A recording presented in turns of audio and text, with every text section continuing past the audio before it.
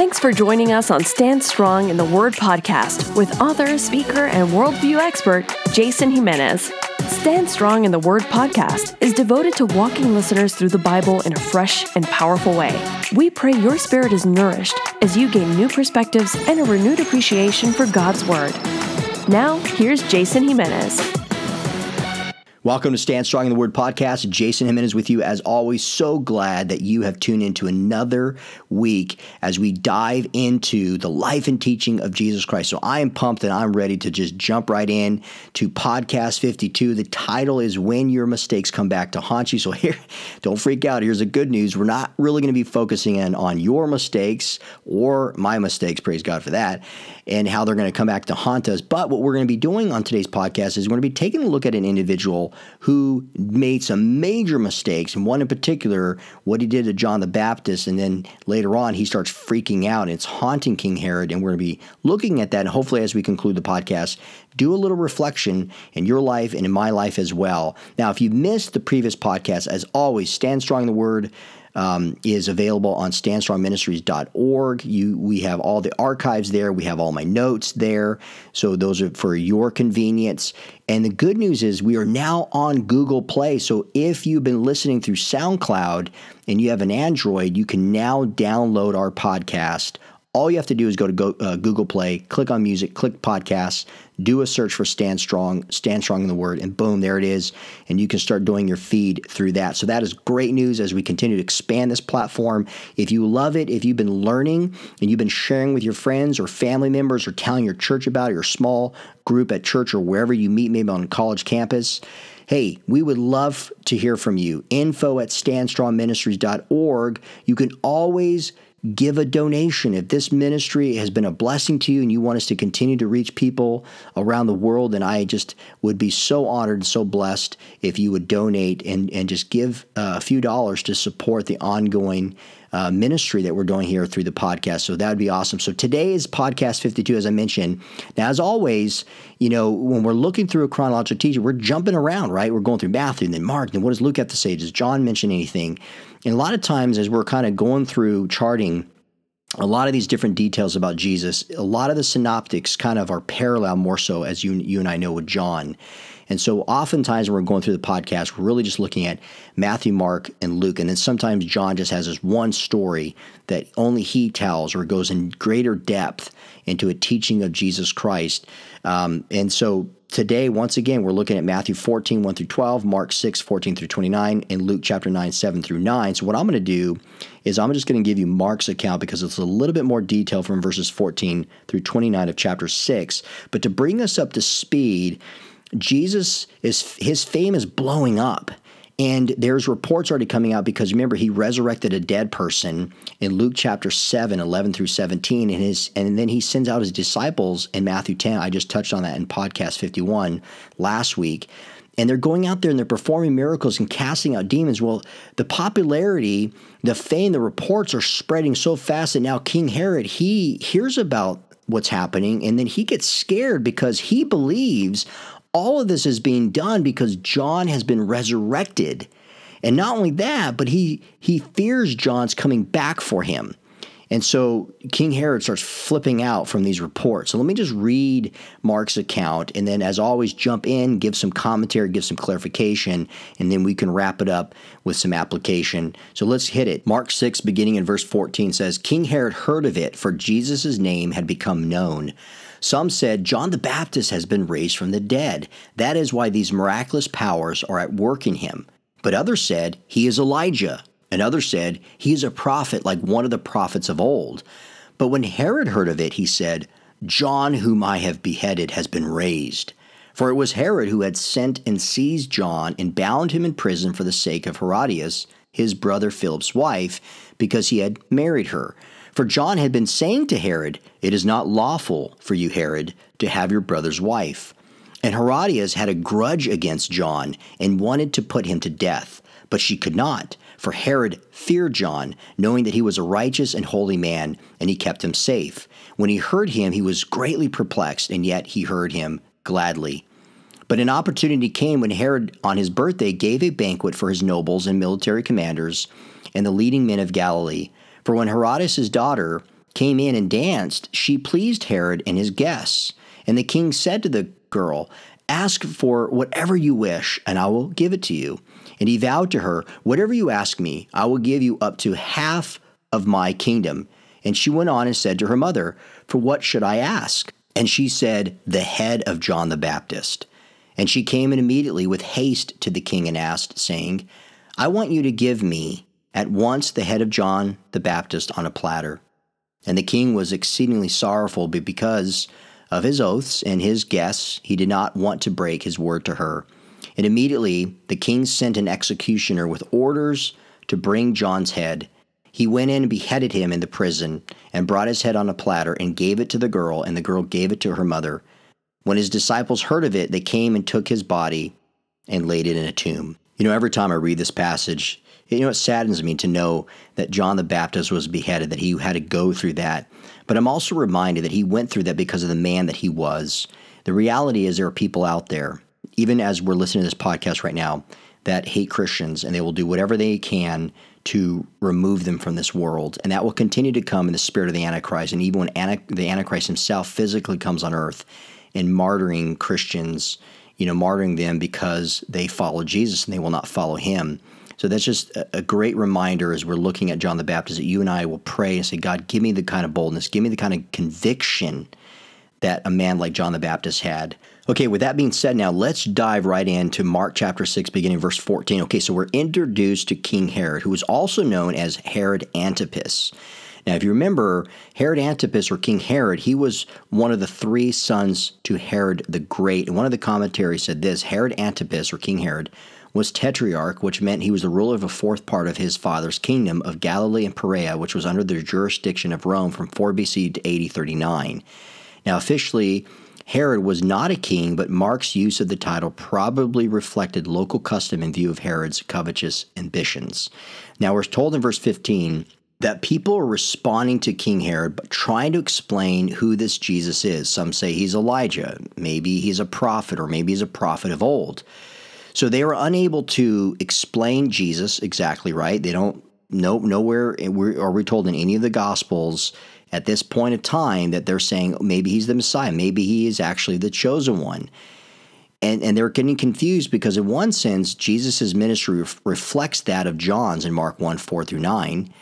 And John reflected that of the prophet Elijah, remember? And remember, Elijah never died, 2 Kings 2:11, and that we're told he's going to return in Malachi 3:1 and chapter 4, verses 5 and 6.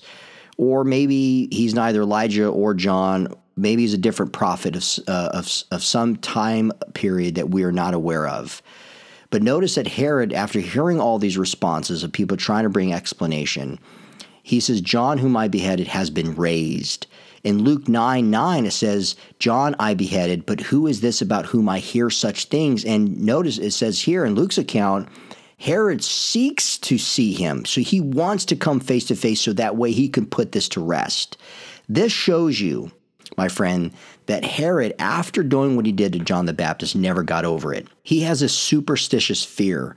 And it's almost like this divine judgment is going to come upon him because he knows he's a wicked man, and he knows what he did was murder, and he's going to pay for it. And it's also interesting that King Herod, it believes in these miracles of a physical resurrection. So again, speaks to the superstition. He can't explain it. Nobody around him can explain it. But I also want to make mention, I thought this was pretty fascinating when I was reading through some commentaries.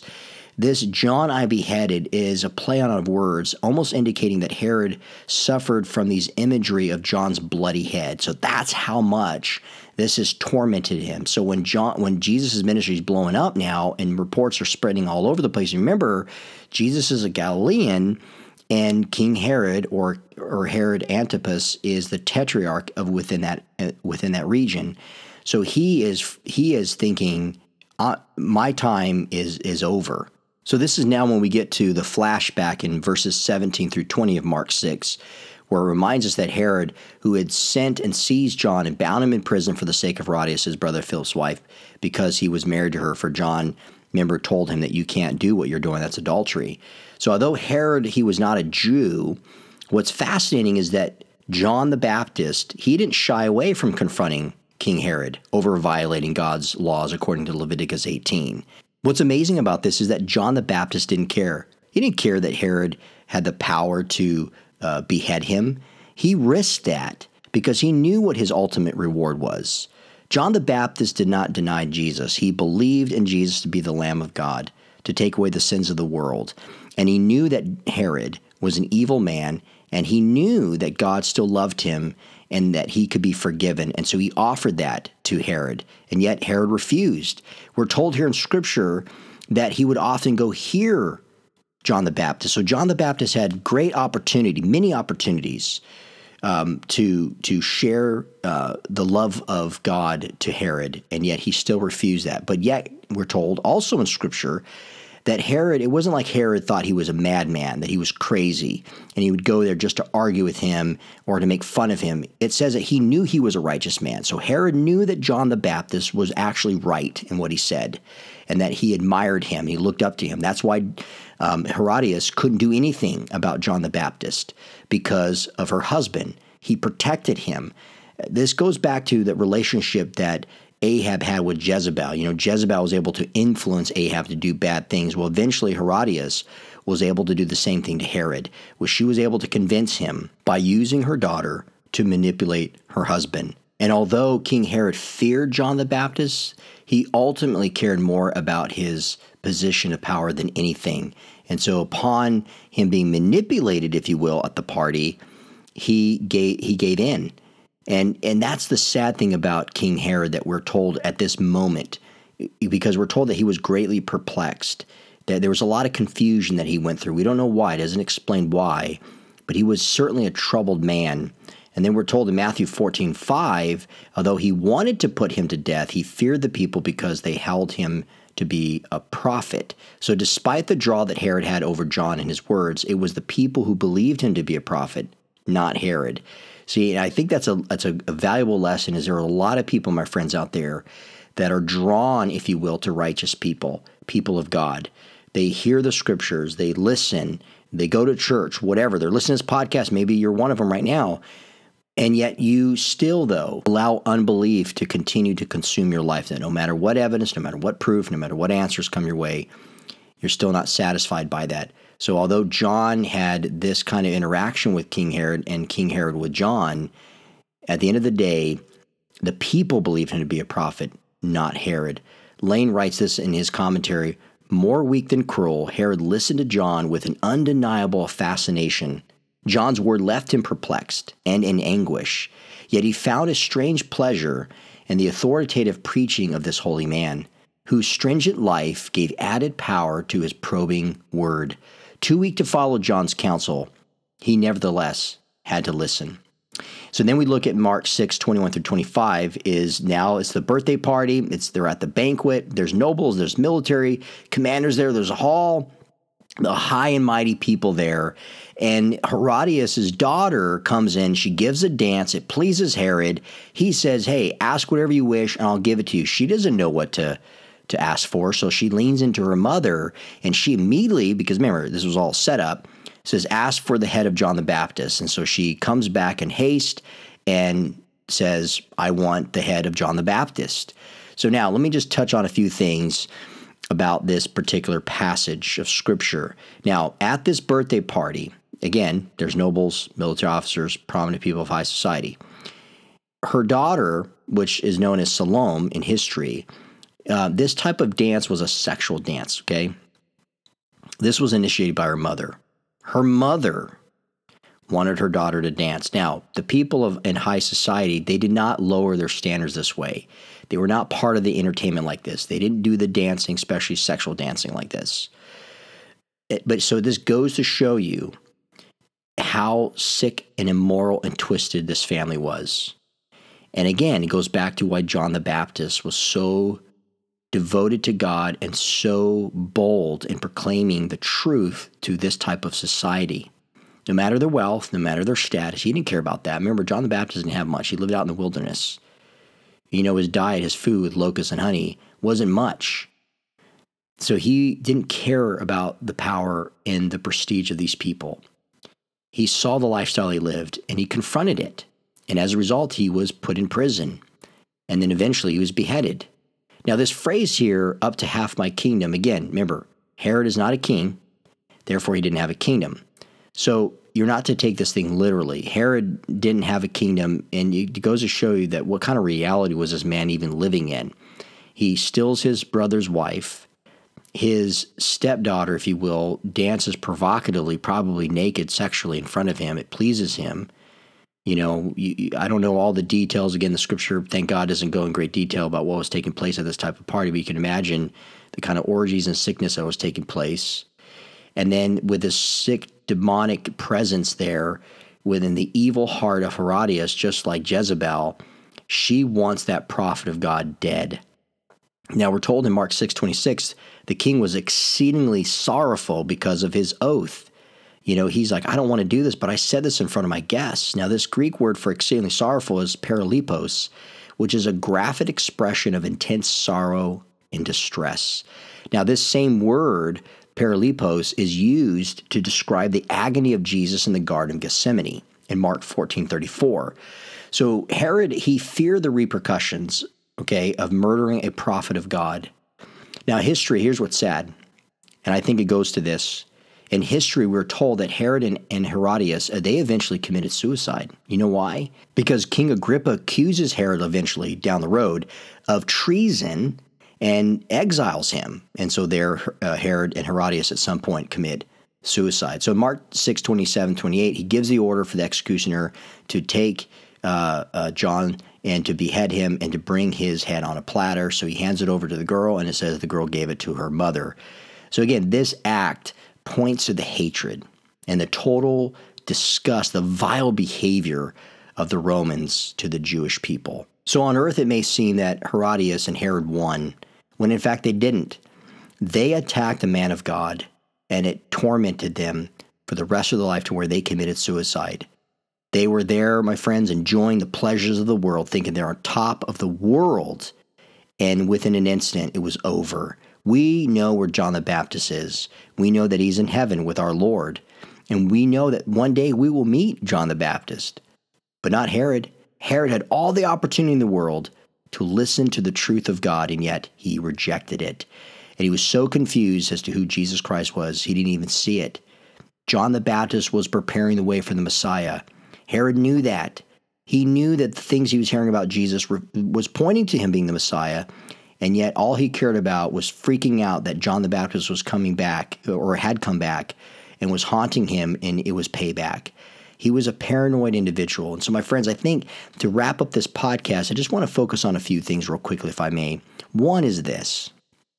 If you have people in your life that you've been sharing the gospel with, and they're still, you feel like, man, they're not moving in any direction towards the Lord. I don't know if it's me or what's going on. Please don't give up. Continue to show the love of Jesus Christ with them. Continue to tell them about the gospel of Jesus Christ. Continue to do your best to answer their questions. Number two is this. There are people like King Herod today who have a hard heart, who are in sensual, sexual sin. And you and I have to be above that. We have to make sure that we don't fall prey to these kind of perverse people in the world. So we need to continue to pray for protection over ourselves. We need to continue to pray protection over our children, with our spouses and our marriages and the people around us, because the enemy wants to try to lure people into that type of darkness. So we have to make sure that we're walking in light, that we're walking in the Spirit, that we don't fulfill the lust of the flesh. And number three, if there are mistakes that you've made in the past and they're still haunting you today, you have to give that to the Lord. Now, the difference with Herod is that he didn't believe in Jesus. He didn't seek for restoration. He didn't repent of his sins, and it destroyed him. But if you know Jesus Christ, and yes, as I have carried many mistakes in the past, at some point, my friends, we just cannot continue to let it burden us down and destroy our futures. We need to give it to the Lord. So I just ask, before we conclude this podcast, or when you finish listening to this podcast, if you need to make things right with an individual, if you've made mistakes in a relationship, in your marriage, with a child, with one of your son or daughter or a colleague, whatever it is, I don't know. But I know all of us as human beings, we've done wrong. We've made mistakes. But guess what? If you want to walk in the grace and forgiveness of Jesus Christ, and you receive that right now, make it right with other people. Don't let the mistakes that you have made in the past destroy your future. So with that, continue to stand strong, my friends. Thank you for listening to this podcast. Thank you for your support, and I will see you on the next podcast.